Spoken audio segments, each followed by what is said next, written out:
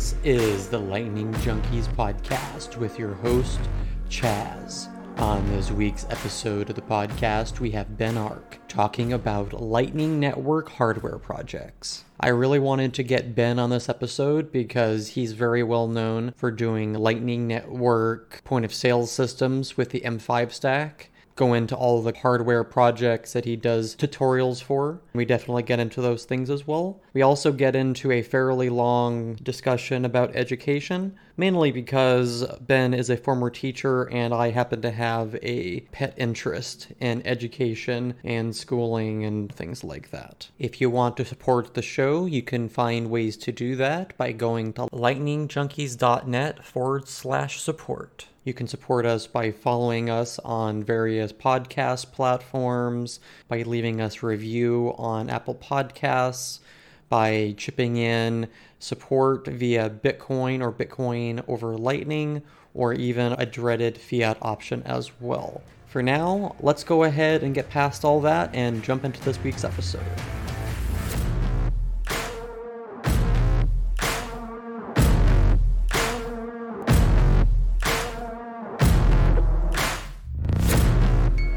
I would like to go ahead and welcome Ben to the Lightning Junkies podcast. How are you doing today, Ben? Very good. How do you do? I'm doing great. I wanted to get you on the show because I know you from your DIY point of sale system tutorials that you have on YouTube. You got very popular with that, I think. And then I also saw you doing something very similar at the Lightning Conference in Berlin last year. I wanted to get that take. We don't have a lot of people doing too much hardware stuff on there. I think I've had maybe one other person on the show talking about his Bitcoin ATM. 21 is enough. Yeah, we're good friends, man. 21 and enough is focusing on a Bitcoin ATM, but it seems like you're a bit more all over the place and prolific in your experimentation and trying different things. Would you call that fair? Yeah, I think that's fair. I'm very much a scatterbrain. I want to do one thing one week and then I'll go full throttle 100% into that thing. And then the next week I get interested about something else and I want to go and veer off and do that. Apologies to anyone who hits up some of my GitHub repos. I don't go in there very often and do the things I should do, maintain my repositories. I just get distracted. I'm so excited about Bitcoin and all its possibilities and all the technology we can build around it. I see lots of things need to get built. I may not be the person to build them, but maybe I'm the person who can make a prototype which someone could then take forward and build into something useful. 21's enough. We've hung out loads when we've gone to conferences. So I've got an ATM project as well with the FOSSA,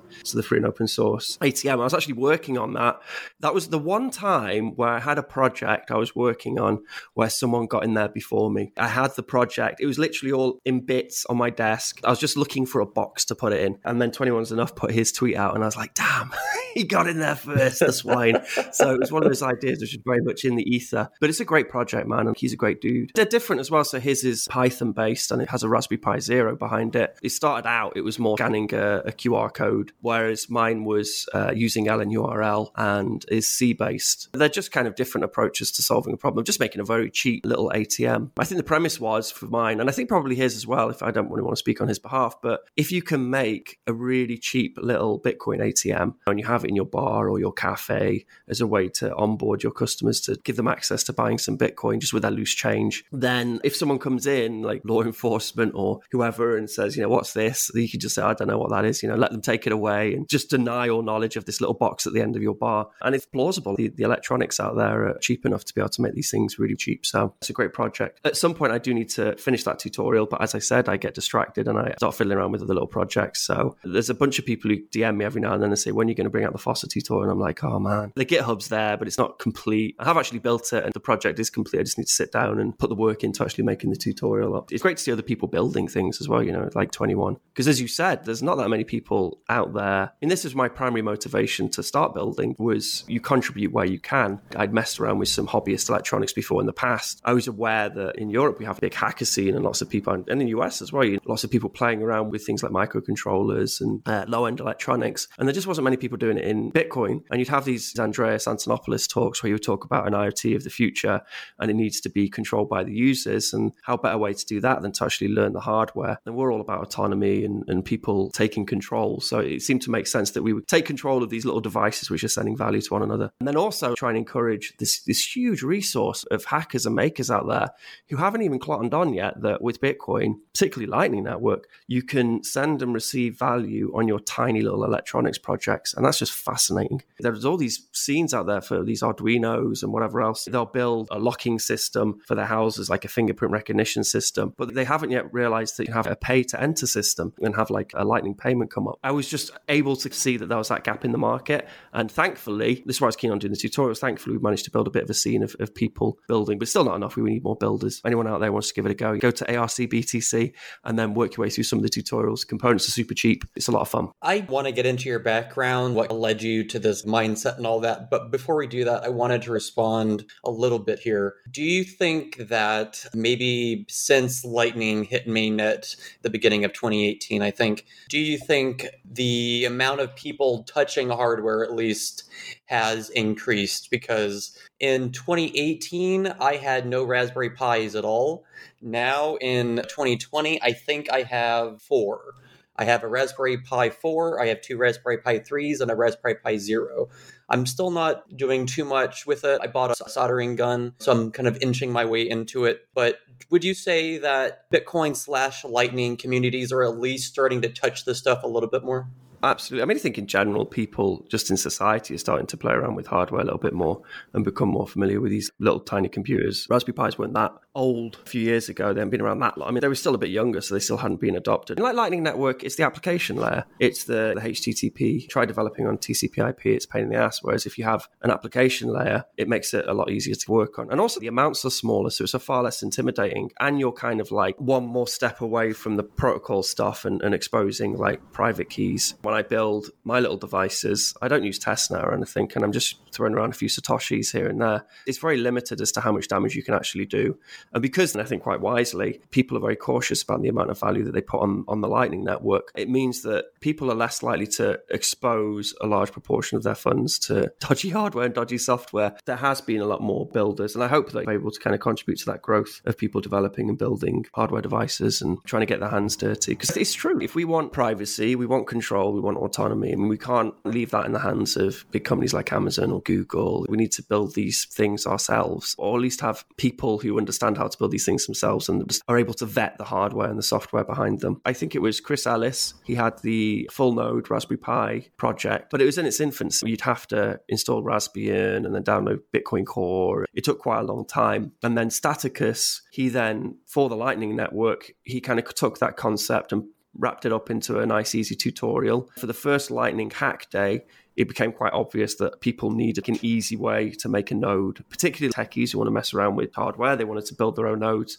So Christian Rutzel and Fulmo, they came with this concept of the Blitz. And then they forked Staticus Raspberry Bolt project, which was the name of his node. Now you've got the Blitz, which is a very easy project for building nodes, and a bunch of other projects as well to span off. I think Staticus's Raspberry Bolt project was really groundbreaking and encouraged a lot of people to get involved building their own nodes. Even companies like Kazaa, behind Kazaa, there's a Raspberry Pi, and I'm sure they're influenced by the work of someone like Staticus. Yeah, absolutely. That's where my 2 Raspberry Pi 3s come from. They're not being used for Kazaa anymore, unfortunately, because I'm not a huge fan of the software any longer. What was it about the software? Because I've never used a Kazaa. I've not played with them, but I always thought it looked quite streamlined, you know, the GUI and things, the way you set it all up. What was it which turned you off the software? I think it was the fact that I was kind of growing in my knowledge of the Lightning Network. I just wanted more control. Most of the controls for Kazaa are on the command line, and they tell you that if you do anything on the command line that you void the warranty. So at that point, I was like, maybe something will happen to this and maybe I'll want to get it replaced. I'm going to hold off. Eventually, I reached the point because my one Kazaa started to malfunction. They sent me another one. I still haven't recovered my channels yet. I have like 0.21 Bitcoin sitting on Lightning channels, and I still need to go get that. I'm not super worried about it. I can see that they're still there, so I'm not torn up about it or anything. That issue was not super great, and then it was a very unclear process to recover. So after that, I decided to put my node onto the Kazaa thing, the MyNode software, which I'm a huge fan of. I've not played with MyNode, but it looks fantastic. That one I'm super impressed by. The guy contacted me in September. Unfortunately, I didn't have a chance to look into it right away. By the time I looked into it, I'm like, man, I'm falling in love with this thing because it has everything on it. And having BTC Pay server, having things like L&D Hub on there, which I found fascinating, was kind of new to me. The Blue Wallet guys were doing that. All kinds of stuff like that. It kind of blew Kazaa out of the water. No offense to Jameson Simon or anyone on the Costa team. They did a great job with a consumer-facing software package, but I think it's a little bit easier to have a more, I don't know what to call it, like a prosumer or something like that, a tech-sumer type product where it's more tech-oriented, but has so many more features and so many more possibilities that it's just better than a tightly walled garden type thing that takes all the features away. Yeah, I mean, because of the rate of innovation and the projects which come out and how quickly they come out as well, your closed source system, you can't update without voiding your warranty. And those things weren't cheap either. It's probably a mismatch for the current market. Eventually, I imagine there will be people who just need a really easy closed source system, but it would need over-the-air updates so you could still access easily other services. Like mine looks great, so I need to play with it. I need to download it. I'm stoked you played with L&D Hub as well, because that's one of the most underrated projects. I mean, a lot of people use it, goddamn, but it's been around since the beginning. It's one of the most underrated projects. You can do so much with it, so versatile. I honestly still need to get the Blue Wallet people on in order to ask them about it because I really don't understand it. I know it's like an account management system kind of thing, but I really don't understand how it works. So I'd love to have them jump on and tell me how it works. On a side note, just for our listeners, the other thing that I use my Raspberry Pi 3 for is Pi-hole. If any of the listeners out there want to not have ads on their local network, please use one of your Raspberry Pis to have Pi-hole on it. It'll be basically acting as an ad blocker for your entire home network. That's drastically improved my quality of life, just to throw that out there. Fantastic. Yeah, that's a good hack. I've not done that. I've not played with that yet. Like any technology, really, it's when you smush projects together, when you take something, maybe like an ad blocker, for example, and then maybe some people are willing to pay for you to be exposed to an ad. And then you don't want to block those people. Maybe you're willing to receive some sats, for watching an ad or whatever. So taking a project like that and then funneling in some settings. So if they have maybe an LN URL attached or something, or some sort of payment attached, it's the smushing of technology. It's the marrying up of different projects, which I get really excited about. That was probably besides all the Bitcoin Lightning stuff, that was probably one of the second most important projects. It was super easy. It took no time at all to really do. You just throw a Raspbian onto an SD card, then you go onto the command line, install Pi-hole with apt-get, 5 seconds. It's not that hard. No ads on my Android phone or any phone in the apartment that comes in here that logs onto my Wi-Fi gets no ads. So that's pretty nice for my guests and pretty nice for myself. I do want to stop us with that topic for the moment here. I wanted to take us a step back. I wanted to ask about your background. I'm very curious to know if there's a lot of hardware tinkering in your background and what led you to Bitcoin here.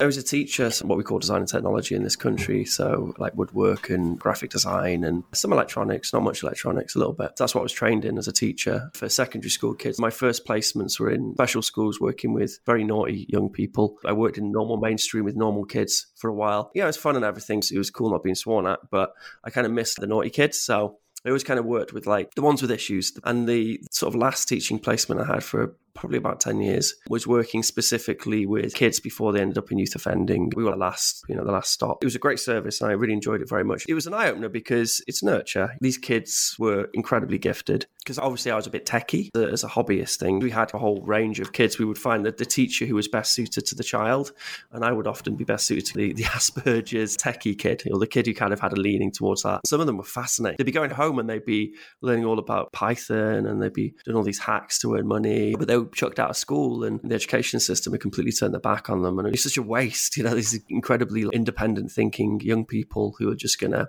end up with no prospects and probably just end up on drugs and whatever else. I very much enjoyed my career in that. So we had the austerity measures because of the 2008 stuff, and our service was given the squeeze because it's expensive, So eventually it became unrecognizable to me. When I started teaching there, we had a good rapport with the kids. Even though they were very violent young people, they would never attack us or anything. And then towards the end, we had kids attacking us and restraints and all that stuff. It's not my cup of tea. I'd worked in places like that before. So I was like, okay, I'm going to give myself a little bit of time off now. I'd played around with Bitcoin and had Bitcoin stuff on the side. I'm going to sort of investigate how I can contribute towards Bitcoin. And I wasn't really sure how. And I like teaching. I thought I'll probably do tutorials. And then because I'd fiddled around with some electronics, and then I realized there's no one playing around with electronics in Bitcoin, I thought, okay, that's probably why I can make my in and do some bits and bobs and contribute where I can. I've kind of got a philosophy around this. I believe that any resource, natural resource you have access to, after a while, you start to feel like you owe it something. So if you Bitcoin, for example, it gives you so much and you have access to the whole system.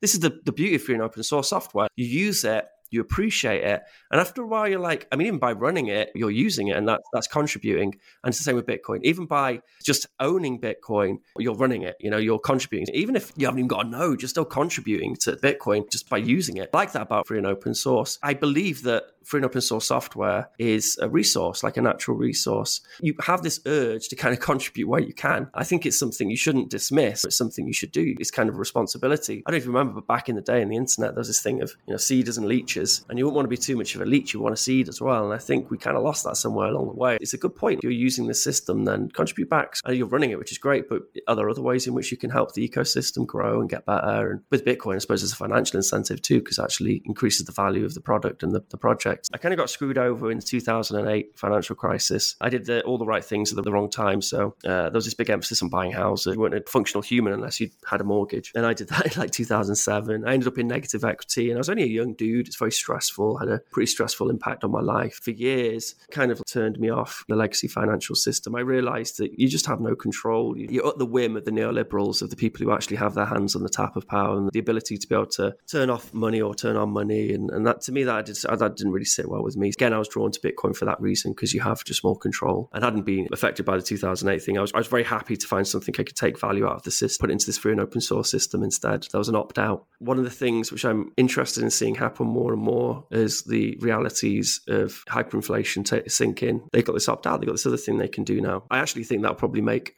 fiat currency a little bit more responsible, which will be a good thing too. We all end up with better money. So that's pretty much my background, more or less. I can't really think of anything else there. I was always into technology stuff. I had like a few tech businesses on the side, playing around with free and open source, like telephony, installing telephony systems, just to earn some money. In fact, I used to employ a lot of my kids to work, because the kids I worked with, they were poverty or below the poverty line. I'd employ them. So we used to go and fit in an asterisk system into some office back home in the city I live in. And they were such good workers. They were great. I definitely want to ask about the special education thing that you were doing there, because I started getting flashbacks as you were describing that, because it sounded like I was in the equivalent in the United States as a child, not as a teacher. I was the pain in the ass student. I was expelled almost every year I was in school. And I think I fall under the ASPE stereotype there. I haven't gotten verified because it's kind of expensive to get verified here. And I think a lot of neurotypical types, if that's such a thing, anyone who can do more than novice things on a computer is probably on the spectrum. I'm the same. I was chucked out of school. I left school. I didn't have any qualifications or anything. This is what I found with the kids I taught. They're free thinkers. And I was a free thinker, as I imagine you were as well. When someone would tell you to do something which you knew wasn't rational or a good idea, you would question it. I think it is possible to teach kids to be able to channel that questioning of authority in a way which doesn't make authority angry and expel you and shout at you and whatever. I wasn't really taught those skills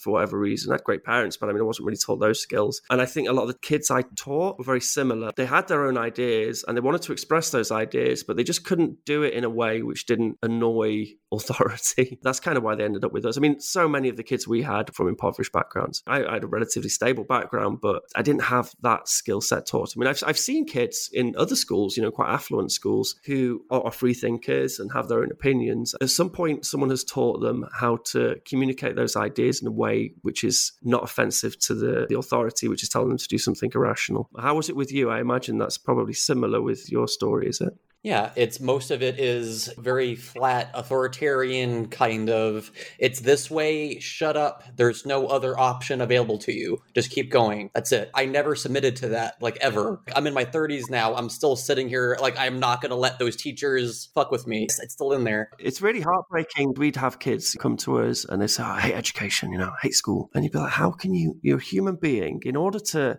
walk and talk and do all the things which human beings need to be able to do. Human brains enjoy learning. That's why we're able to do all those complex things. But schools, man, they try and take all these different shaped pegs and slam them through the same shaped hole. And it just doesn't work out. There's so much collateral damage. A lot of people take it the wrong way. And I think it's probably because they don't end up teaching themselves. So they don't see the other side. The problem is just resources. For most schools, they have 30 kids in a classroom. Almost all educational specialists agree that you have smaller class sizes. Have 10 kids in a class. class. And then even if they've got shit going on at home, and even if they struggle to behave themselves, if they're brought up in a system where they have like 10 kids per class, it's like when you have like rural schools with incredibly small numbers, it works a hell of a lot better. The problem is, in order to control 30 kids, you need to kind of stamp on their creativity and their questioning. You can't have 30 kids all saying, well, why? And really, that's what you're supposed to be doing, is encourage them to ask why.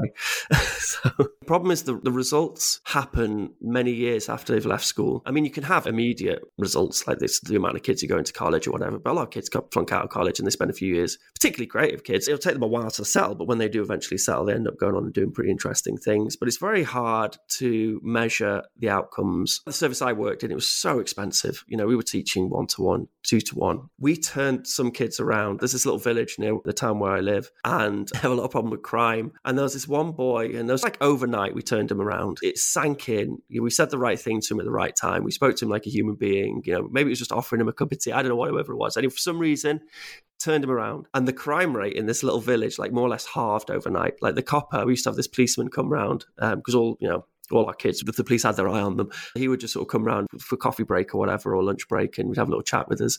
And he was just like, what have you done? Like, the crime rate in this village has just halved over. It was all this one boy. Every night he was just going out and just burning stuff and nicking cars and beating people up, and he just stopped. You could measure it there, but quite often it's so hard to measure the outcomes. If you're running a country and you've got limited budgets and you want to go to war and fund all these military expeditions, then you got to take that money from somewhere. And sadly, it's from, people who don't vote, the young people. So yeah, it's a big shame.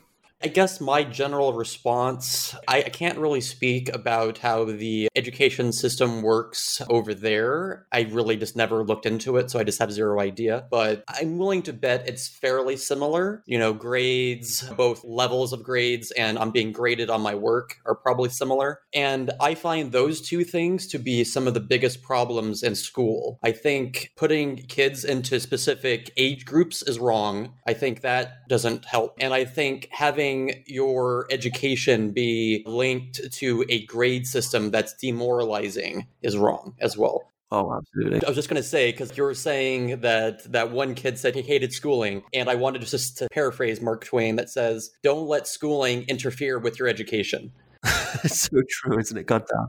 Exactly. And that's how I feel. After I left school, I started to fall in love with learning. I'm like, wow, I can actually like learning. I realized it was the school that kind of beat the love of learning out of me. I would go to school, hate learning all day, go home and teach myself 3D modeling as a teenager. That's a story I've heard so often. And from the kids I taught, they would be, particularly nowadays when kids have got access to things like YouTube, they can just do all this self-directed study. And they do as well. And it gives me a lot of hope that education for sure has got to change. Because towards the end of me teaching, where I was teaching, although the kids' behavior was worse, the actual kids were better than we'd had before. I think they were better because they were going home each night and they were watching many hours worth of YouTube. And inevitably, their brains were leading them towards good information. I know it's very easy to be critical of humans differentiating between good and bad data nowadays when it seems that you have all this like fake news, flat earth type stuff going on.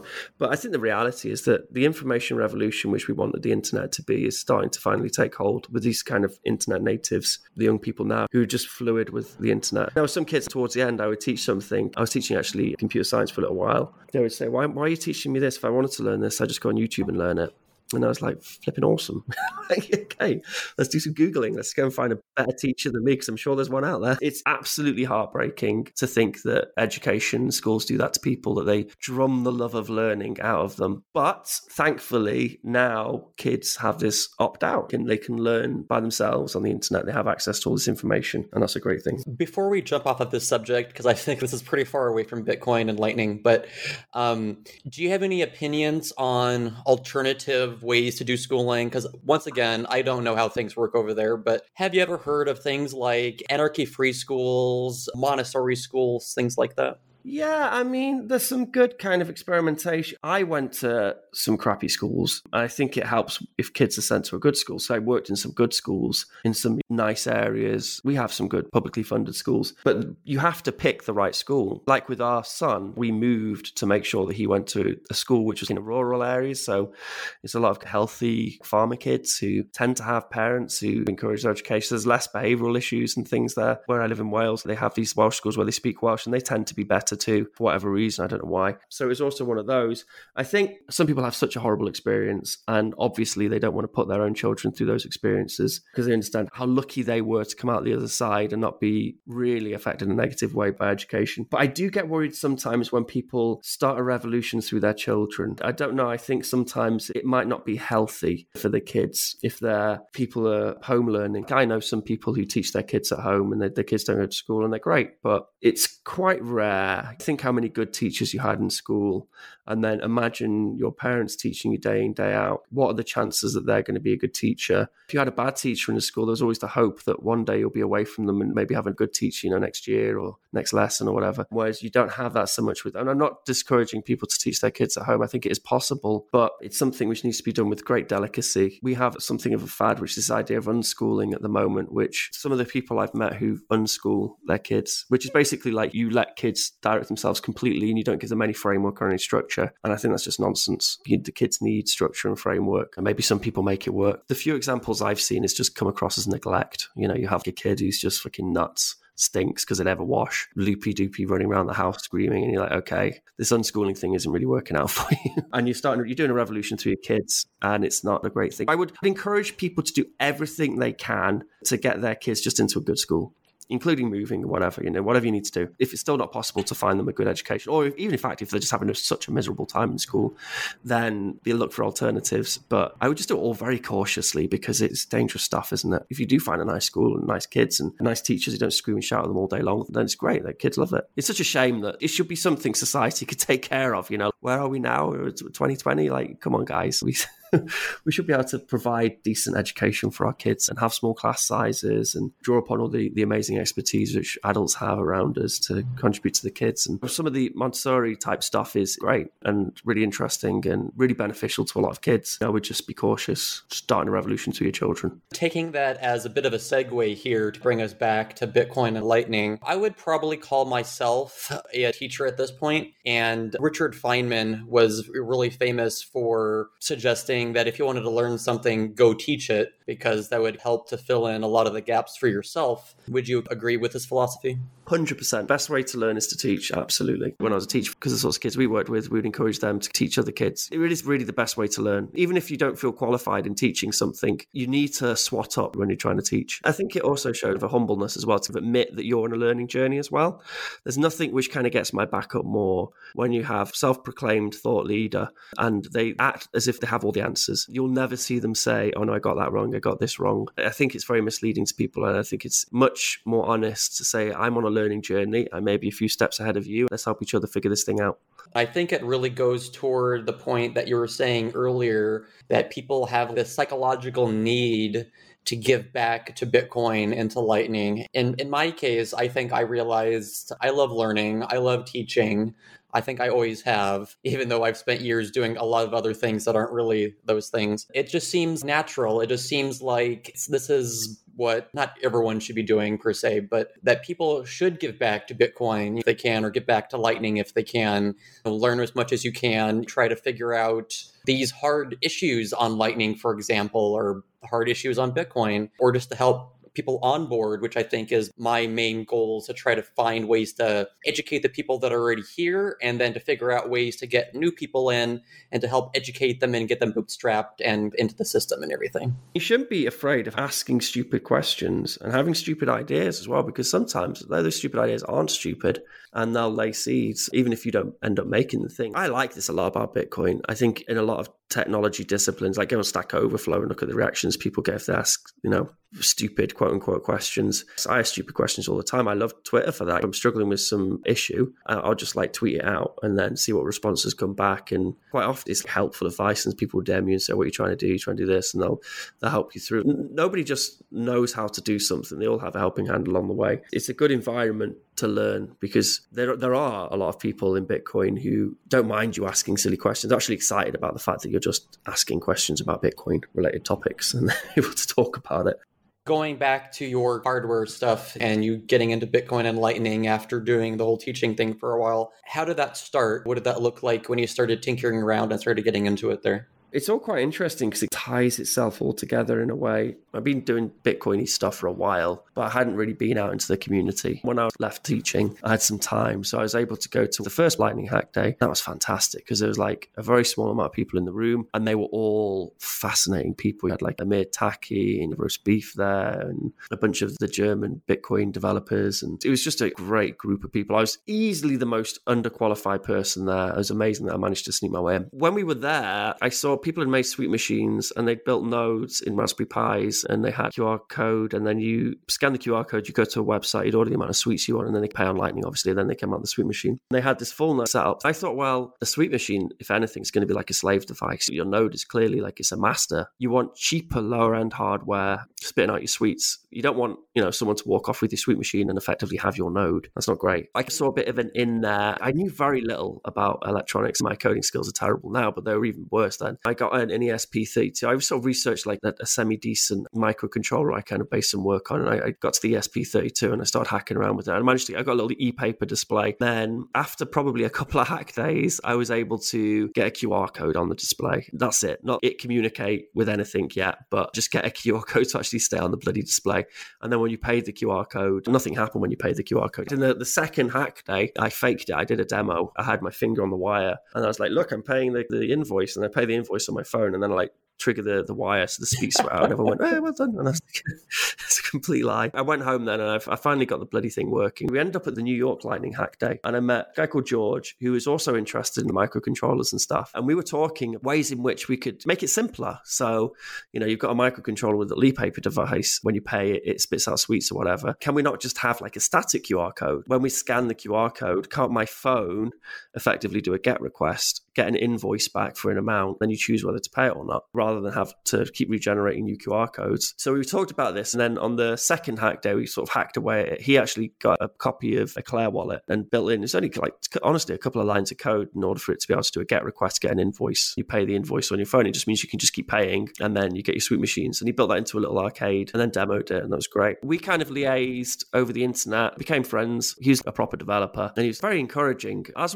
well. Big shout out to Christian Russell and Jeff, the people who run the Lightning Hack Days. Even though they could see that I was noob as hell, they were very encouraging on me developing something. Probably had I not had that encouragement, I would have been maybe a little bit too embarrassed to continue. But this, again, why it's very important to encourage people, and particularly if they're asking stupid questions. They're asking stupid questions because they're at the beginning of their journey, and one day they'll end up making something which is pretty cool. So I'll encourage them. So anyway, so I went home. Eventually I got my sweet machine working, so I could pay money, and then it would spit sweets out, and then it would generate a new invoice on this little e-paper display. And that was great. But then I thought, well, I can add a keypad to this. So I added a little matrix keypad, little button keypad thing, and then I could input an amount and then press the little hashtag on the keypad, and that would go and fetch an invoice for that amount. And I was like, dude, I've made a pure point of sale. Brilliant. So that was I think called it 121, which was the first little point of sale thing I made.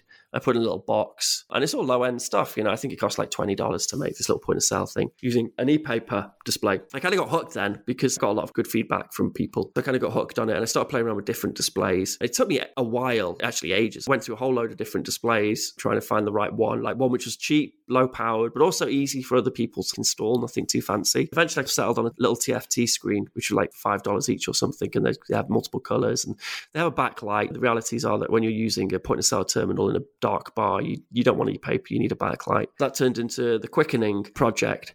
But by then, there was another company called M5 Stack, and they came out with this development board, which has a screen and a keypad built in. It's a neat little device, and it even comes with a charging dock. I turned that into a point of sale terminal. That's the M5 Stack Sats project. That just works out of the box absolutely perfectly. Rutzel got that because he was developing the Blitz stuff. He then hooked that up with the Blitz in Room 77. So there's an iconic bar in which I'm sure you went to in Berlin called Room 77, which is like a mecca for Bitcoin in Europe. And they got the M5 Stack Sats in there for the hack days after that, and even for the Lightning conference as well. Everyone was paying for beers on my little device which I'd made. It all started in that first hack day of me just not knowing what I was doing, but looking at this full node sweet machine and thinking there's probably an easy way of doing that. And then just having a load of encouragement by the people around me, like Christian Russell, George and Jeff, and to name a few, there's others out there. I don't really want to miss them off the list. You can't sit there and wait for divine inspiration, just sitting around smoking weed and watching films and thinking, I'm going to come up with a good idea one day. You need to start building. And as soon as you start building, you find problems. Going back to that New York Lightning hack day, the problem which we were talking about, in Lightning, you can't have a static QR code. You need to make an invoice and then somebody pays the invoice on their phone. That problem, which was solved by doing a GET request or a POST request, that eventually I didn't work on it. I put out the proposal on the Bitcoin emailing list, which nobody read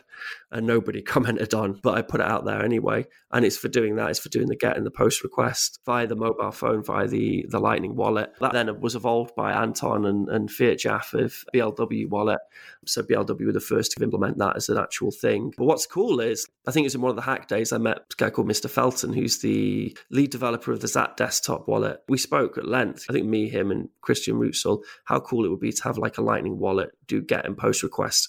And he understood it. He got it. I don't know how familiar you are with LNURL, but it has like a suite of functionality which it adds to Lightning. So you can do a static pay to a QR code like we envisioned. You can use a QR code as a withdrawal. So when you scan the QR code, you just get the funds in your wallet like it's a pull payment instead. You can use it for authentication. And now he's building all of that into the Zap desktop wallet, which is absolutely awesome to see. You can't sit around waiting for inspiration. Ask stupid questions. Get out there. Get into the community. Even if you can't physically get out into the community, join those Telegram groups. Try and build some of this other stuff which people are building. And then you'll start to realize there's problems and there's some solutions you can come up with yourself and you can contribute to off your own back. I think my QR code generation on that e-paper device, there was like 4 different people, developers who helped me, different hack days, and then just over the internet. And now looking back, it's a pretty easy thing to do to be able to get this QR code to display on an e-paper screen.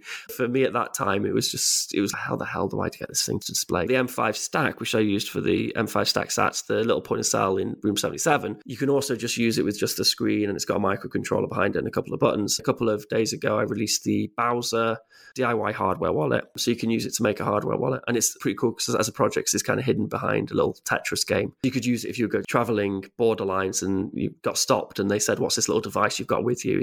It doesn't look like a hardware wallet, it's just a little square device, and when you turn it on it plays Tetris. That's pretty fun. You just got to start making stuff and then ideas kind of shoot off from building and from making, so I can encourage that.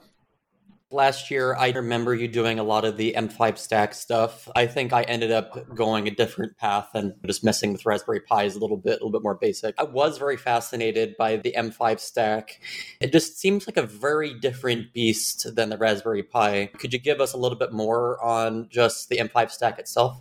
The M5 stack's just a well-packaged microcontroller and screen. So I have 2 point-of-sale tutorial projects. I have the Quickening and I have the M5 stack sats. The hardware on both is the same. It's just that you can buy a packaged version of it off the shelf from AliExpress or Amazon or whatever. And it's a thing called an M5 stack made by this company called M5 Stack. But behind the M5 stack is a microcontroller called an ESP32. And then it's just got a TFT screen and a couple of buttons built in. The Quickening, the other point-of-sale terminal I make, that's just using the bare bones components. So you have some jump leads and you plug in your TFT screen into the ESP32, the little GPIOs, and then you plug in a keypad. Then you have the same functionality as the M5 stack, but I mean, it's like a third the price because you're obviously building it yourself. But it's a little bit more control and you have a little bit more understanding of how the hardware works. And it's actually that hard. I usually get like 20 of those kits. And then when I go to conferences, when I used to go to conferences, I would give them out to people. Then I sit down with them and then build the point of sale terminal. And it'd take like half an hour and they'd have a fully working point of sale terminal for Lightning Network. If you're working in a group, maybe like an hour to get a fully working point of sale terminal. I could do even quicker now, I think. I tell you what is quite cool though. I gave out one of those kits to this guy in San Francisco. What you have got in San Francisco, you've got the old school, like proper crypto guys, cryptographer types, not cryptos and shitcoins. And I gave one of them one of these kits. He's gone off and made this great project with Christopher Allen. When I was still using the e-paper, it's like a little box. It's just got a whole range of cryptographic tools in it. It's not a hardware device, but a whole range of like different cryptographic tools in it. It's a great project. And it's still young, but I'm looking forward to making it a little bit more accessible to people because it's still maybe a little bit too hard now at the moment. That was me inspiring somebody who, bloody hell, is leagues beyond my development skills. Raspberry Pi, say you've got Raspbian on your Raspberry Pi, that's an operating system. It's probably not necessary for something like a point-of-sale terminal. You don't need an operating system. You just need basic functionality. You need it to display some stuff on a screen and then read from some sensor or from some keypad or whatever, and then maybe do some get and post requests over the internet. So it doesn't need like a full-blown OS, which means that you cut down on the amount of vulnerabilities. I like low-end hardware because you have to be lean with your development. I use the Arduino IDE because it's easy for people following my tutorials. There are other ways of doing it, but I use the Arduino IDE. These devices, I program them in C, but it's kind of like an Arduino version of C. So it has some extra bits to make it a little bit easier. Instead of having to use like some crazy character array where you define the exact amount of memory, to the byte, how much you'll be putting in that character array. You can make a variable called a string and chuck stuff in it. And that's a little bit more like a var in JavaScript, but it's a bit more forgiving a variable. It makes developing a hell of a lot easier. You don't have to learn all the different types of character arrays and whatever else. The projects I do, you're talking a couple hundred lines of code, apart from the firmware for the actual board, which is being pushed along with my, extra couple of hundred lines of code. It's very lean. It has to be because these microcontrollers, they're not powerful enough to be able to run something like a full-blown operating system. So I actually find Raspberry Pis more disorientating and harder to work with because I got to log in through a terminal and I got to download a whole bunch of different libraries and then or dependencies or whatever. And then you can't find a dependency and, it's Linux stuff. And I find that pretty tricky. Whereas, say the hardware wallet, for example, the hardware wallet's got two libraries, which I'm using. I'm using Stepan Snigrov, his uBitcoin library, which lets you do Bitcoin stuff in Arduino. And I'm using the M5 Stack library. And it's a couple of clicks. You've downloaded those two libraries. And then you can see there's actually quite a lot of lines of code on that project. There's probably like 1,000 or something. But you can see it all. You can just read through all the lines of code. It wouldn't take you long. It'll take you an hour. Even if you don't know what you're doing, you can look through it and you can say, okay, he's doing like an if loop, a for loop there and asking too many if statements there. You can verify it's not doing anything dodgy. And then you just flash it to your device and it just works and boots up quickly. Whereas with Raspberry Pi stuff, I find it more tricky. Unless you get like Blitz Project, you get a nice image and you can just flash onto an SD, slam it in, follow the instructions on the screen, and it builds you a node. It's just bigger. It's bigger software. So yes, I understand it's something different and maybe a little bit new. And you're like, oh, I'm not sure if I can hack this little tiny microcontroller device. But, it's hobbyist stuff. A lot of the Arduino projects, you crack open any old IoT device, which is connecting to Wi-Fi, and very likely you're going to see an ESP32 or something similar, some sort of similar microcontroller in there. The boards and things you will buy on AliExpress or Amazon or eBay or whatever, with the little GPIO pins and everything, they're for hobbyists and enthusiasts. They're not professional mechanical engineers or electricians or something, even though they use them. Buy one of those little M5 stacks and turn it into a point of sale, turn it into a hardware wallet. I got another project where it displays a QR code and you can plug a little relay in. It's just using little jump wires, so you don't even have to solder or anything. And it means that you can pay Lightning and turn anything on for a period of however long you want to turn it on for. So I used it an arcade machine thing to turn on to give you credits, but you could use it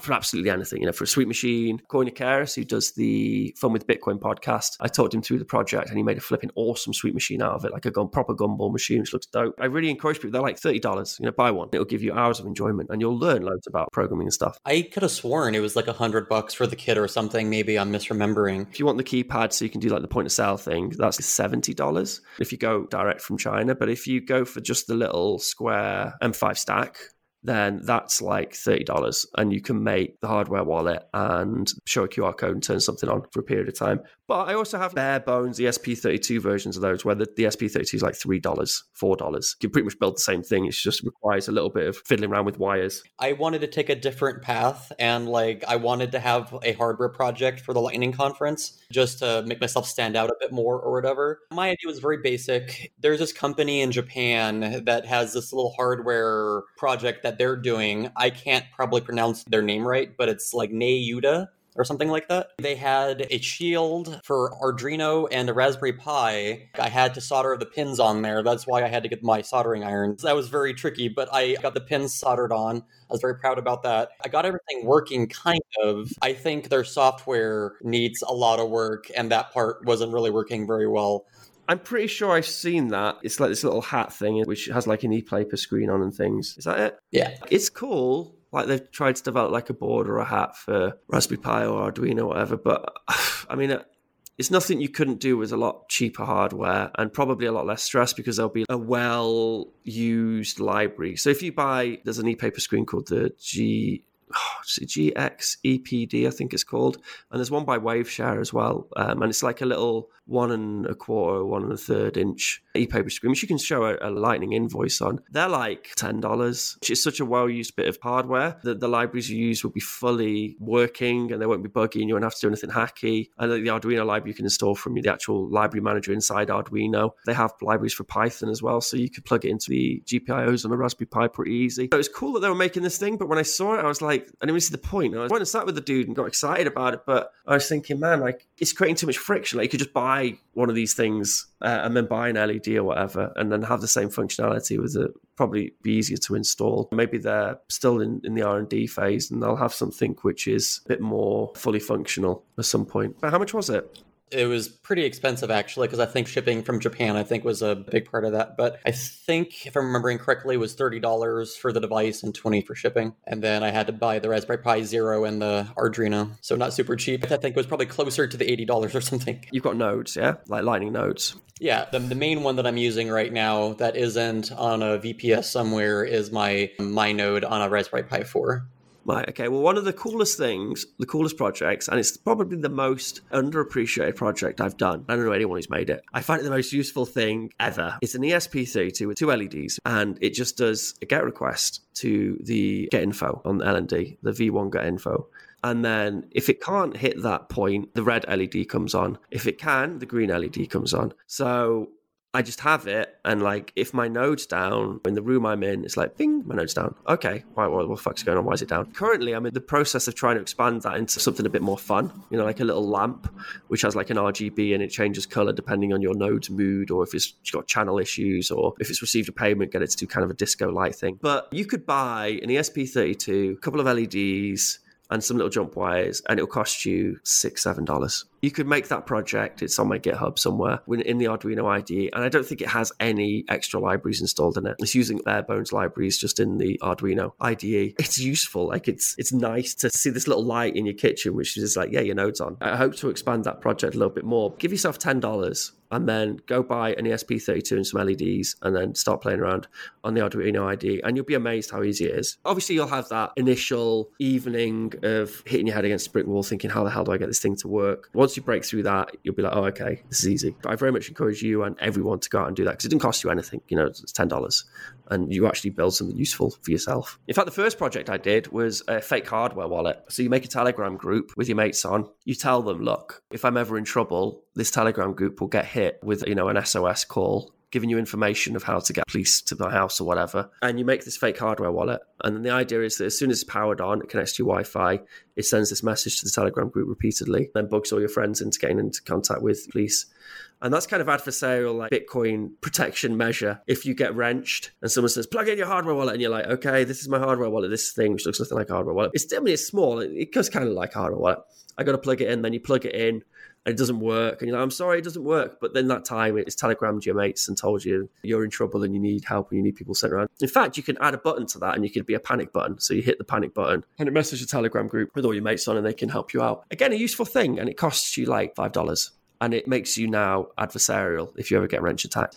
Learning through these little projects is fantastic. I think with your encouragement here, I'm going to buy one of these little kits for me and one of these little kits for my partner who's going to hear this later while editing, and know that I'm going to buy them one of these and they're going to kick me later. So it's going to be great. The problem is it becomes an addiction and you end up with loads of these little funny devices. I've got such a collection out of these little microcontrollers. So the latest tutorial, the hardware wallet, it's like an Aladdin's cave. So I've been looking at microcontrollers basically with an SD card. I need an SD card and I need a screen and I need a couple of buttons. I don't know if you saw that, the latest hardware wallet project, the Bowser thing. It's a bit like a cold card. You put a transaction on an SD, plug it in, and then there's like a menu you can scroll through and you sign the transaction. It stores your private key on the little hardware device. Even though it's like hacky as hell DIY hardware wallet, like crikey, be careful. It's still a gazillion times safer to have your private key on that thing than it is to have on a mobile phone or a laptop or something with like a full operating system on it. Anyway, so I want to make that cheaper. At the moment, it uses the M5 stack, and that's $30. And that's cool, but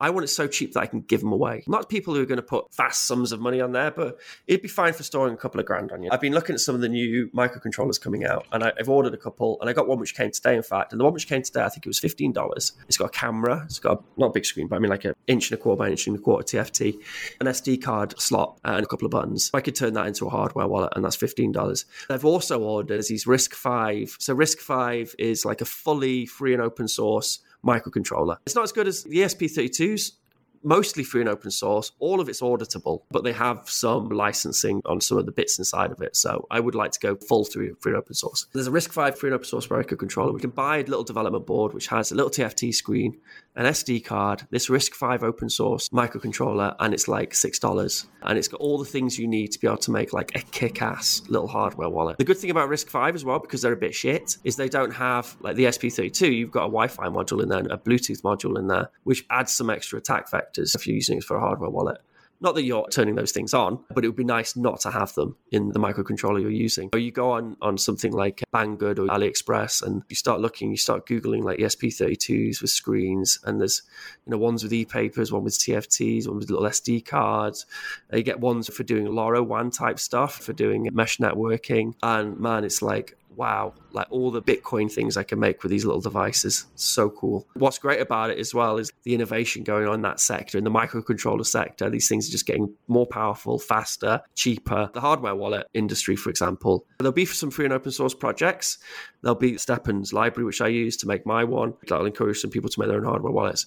Little cottage industries will start turning up with people making these fun little hardware wallets, which maybe add some sort of innovative feature which other hardware wallets haven't got, because you've got access to all these other modules, whatever you can add onto these things. I think the idea of spending like $100 on a hardware wallet, even though it's securing your Bitcoin, and it feels like you should be spending $100 on it, but that concept, I think in a few years will be gone. I think with $5, you should be able to have a secure hardware wallet where you know what software is running in the background, and the hardware is completely free and open source. Also, you've completely removed the supply chain attack, which is huge. The concept of spending a lot of money on a hardware wallet will soon be at an end.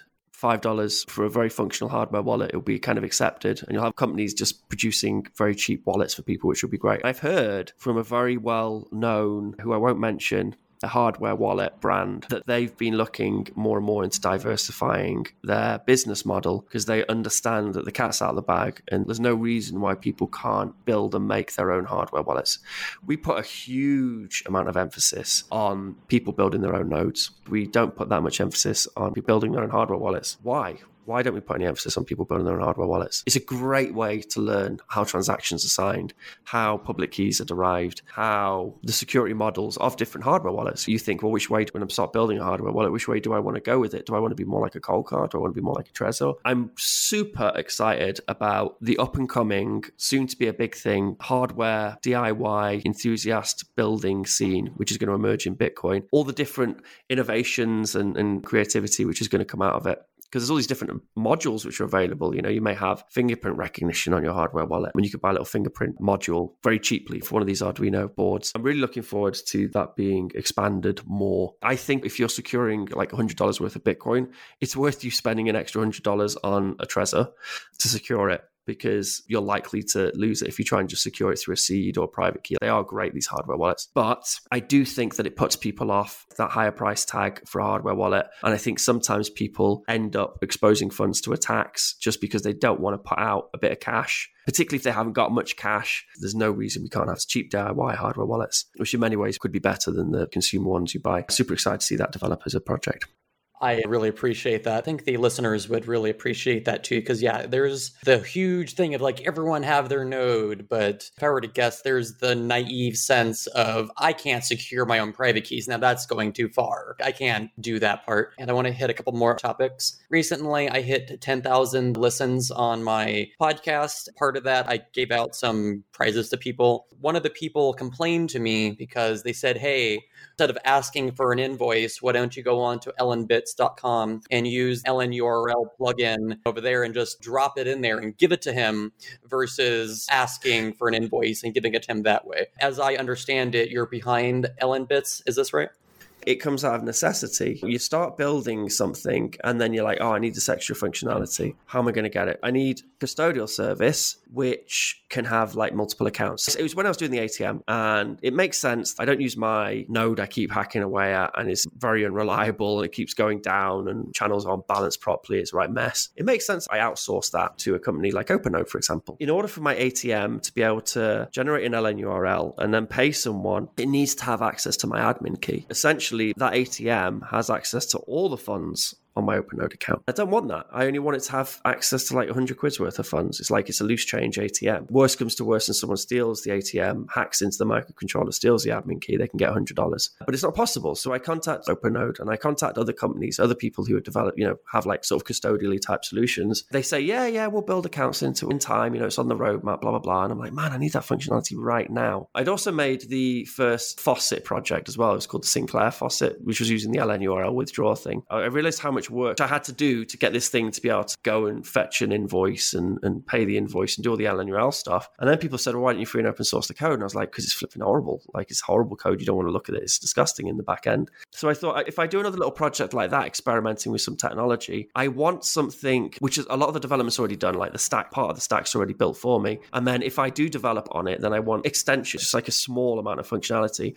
I want other people to be able to access and use that functionality. So LNbits just kind of made sense. It was like, okay, I'll make it easy for anyone to be a custodian. Anyone can run LNbits and become an OpenNode, become an LNPay. They can do it for their local community. I know someone who's installing a node in their local bar, and their bar is going to have LNbits running. It'll have branded wallets. So it can give its customer who's never had Lightning before a wallet. When we go to conferences and you've got no coiners there, or people who haven't got any Bitcoin or Lightning or whatever, you then have to get them to download a wallet. It's quite nice to have like an Insta wallet, a wallet which you can open in a browser, and then it can use the camera to scan a QR code for an invoice.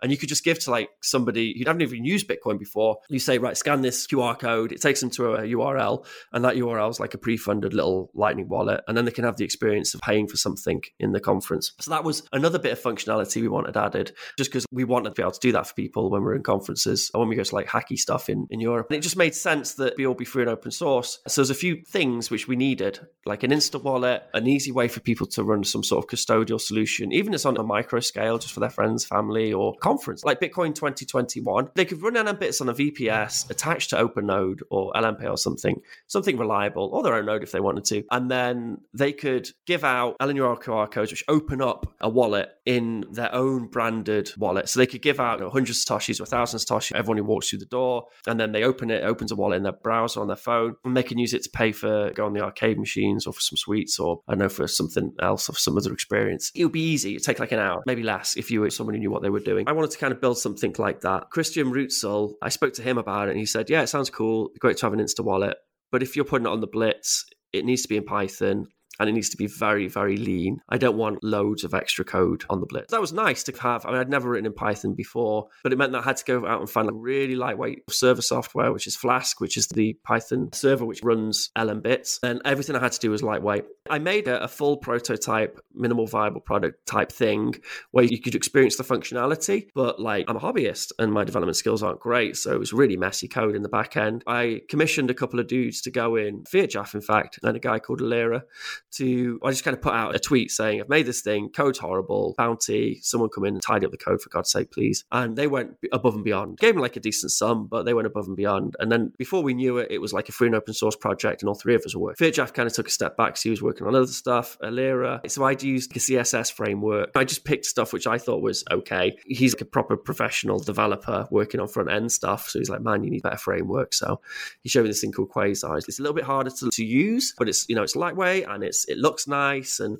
we can make LNbits look a lot better and a lot cleaner and leaner in the back end in the code. So I was like, okay, he worked really hard and kind of like fully refactored the whole thing. The mentoring, man, as I was saying, the support you get from your peers. I looked through my Telegram chat with the dude and I'm like, how did he not tell me to F off? Some of the questions I was asking was stupid. For him, particularly, it's real low-level development I was getting stuck on. But he kind of nurtured me through it and helped me through it. We built a system, because I'm scatterbrained, I have an idea and I'm like, oh, I want to build this thing. And I may be able to concentrate on it for a day or two. I need something I can just build an extension in quickly. The way LNbits is now, I can do that. If I have some functionality I want to add to LNbits, I can build an extension for it. The other concept was that it would be kind of the WordPress of Bitcoin account system or Bitcoin wallets. It starts off as a bare bones wallet, and then you can add additional functionality through plugins and extensions, which sort of made sense because we saw other projects out there. They want to incorporate all this amazing technology like LNURL, all these cool things going on in Lightning Network and Bitcoin. It ends up with a very goofy UI or whatever, where you're tripping over all these menu systems. It made sense that we have plugins and people just add the functionality they want. They install the plugins they want as they go.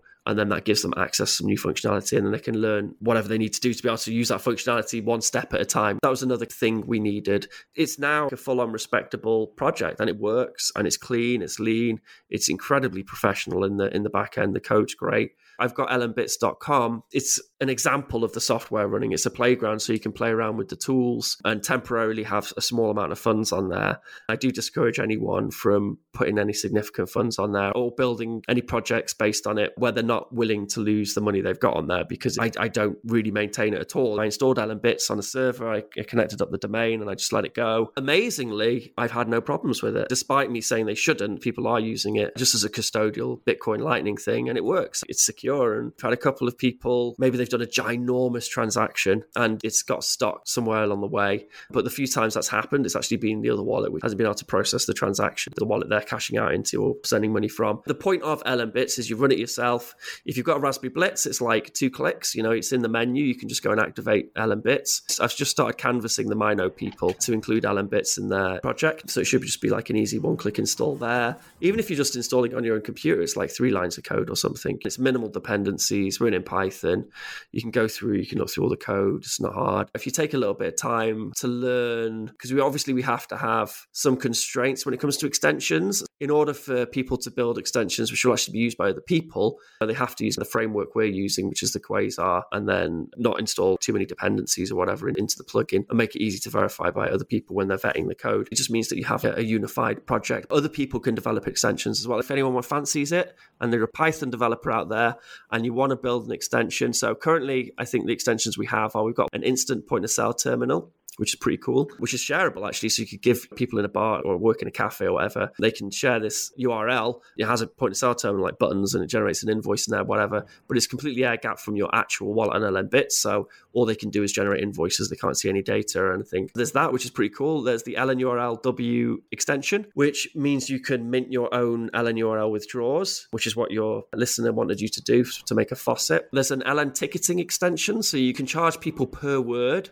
So they fill out a little form with an email and there's a text area, and then you say you want to make a form which is, I don't know, 1,000 satoshis per word, and you put it out there, and then people fill out the form, fill out the text area. In order to send that text to you, they have to pay an invoice. When they pay the invoice, the text then get it in the back end of your LMBits. There's a couple of extensions which do different things like that. I think the events extension is up on there now, which is actually flipping awesome. Like, it's probably my favorite extension, but completely and utterly useless and pointless right now in our current climate. If you have an event, you can issue ticket sales for the event over Lightning. So people can pay, I don't know, a tenner each to come to your Lightning event or your tutorial or whatever. And then when they pay over Lightning for that ticket, they get the ticket back as a link, and they can save the link or they can take a picture of the ticket because it's like a QR code. When they turn up at the conference or at the tutorial or whatever, you use the same LMBits extension to then scan those tickets. It does the registration as well. So it's lots of little projects and lots of little things, ideas which you might have to build. You can just build as an extension. Then other people can make full use of it. It's cool, man. Like, it works and I'm using it all the time. You should always build for yourself. There's other people out there who want similar functionality to what you want. It's got a lot of traction. It's got a lot of respect. People like it. Me and Alir have taken probably 3 weeks off the project just because we were hardcore at it for weeks, getting version 1 out. But now version 1 that's out, we've had taken a little bit of time out. We can start working on it again and add some extra functionality to make it work a little bit better. We want to be able to do all the LNURL stuff, the LNURL Pay, and natively in the wallets and things. So we need to build all that into it. It's a great project. I'm super psyched to be part of it. What's nice about it as well is it just kind of fits in between the gaps of a lot of other projects. We're not competing with BTC Pay Server, even though there is a markets type idea floating around LMBits at the moment, but we're not competing with LM Pay. They have the best uptime ever, or OpenNode, they have great uptime too, but I think LM Pay's uptime is absolutely phenomenal. We're not competing directly with anyone else. We've just built this free and open source thing people can run themselves. I can't remember where it was. It's an African country somewhere. They have Bitcoin, an online conference, and obviously so some of the computer resources are limited, but everyone has phones. And there was this concept that a village could have a node, and then that node could then just maintained and looked after by people who were responsible in that village or whatever. And then they could issue wallets using LNbits just for the local community, just for the local village. In fact, there's even a way you can restrict who can access your LNbits install. If you installed LNbits, you could say, okay, only 20 people can access it and no one else will be able to access it, after they built their wallets. It's great seeing people use it. It's great seeing people play with it. People like Reward Portal, they've incorporated LNbits into their stack. So basically you fill out forms or questionnaires and you get paid like a tiny micro amount. And it wasn't in shitcoins. Now we have Lightning Network, and LNbits made it really easy for them to install that LNURL functionality. Now, when you do Reward Portal, you can instantly cash out, get an LNURL, scan it with your wallet, and then boom, you get your sats straight into your phone. I think it's their top earner. He'd earn quite a lot. It was like $400 in a week or something, filling out. I don't know how many bloody questionnaires he filled out. But he's in Venezuela, so, that money was probably quite useful for him.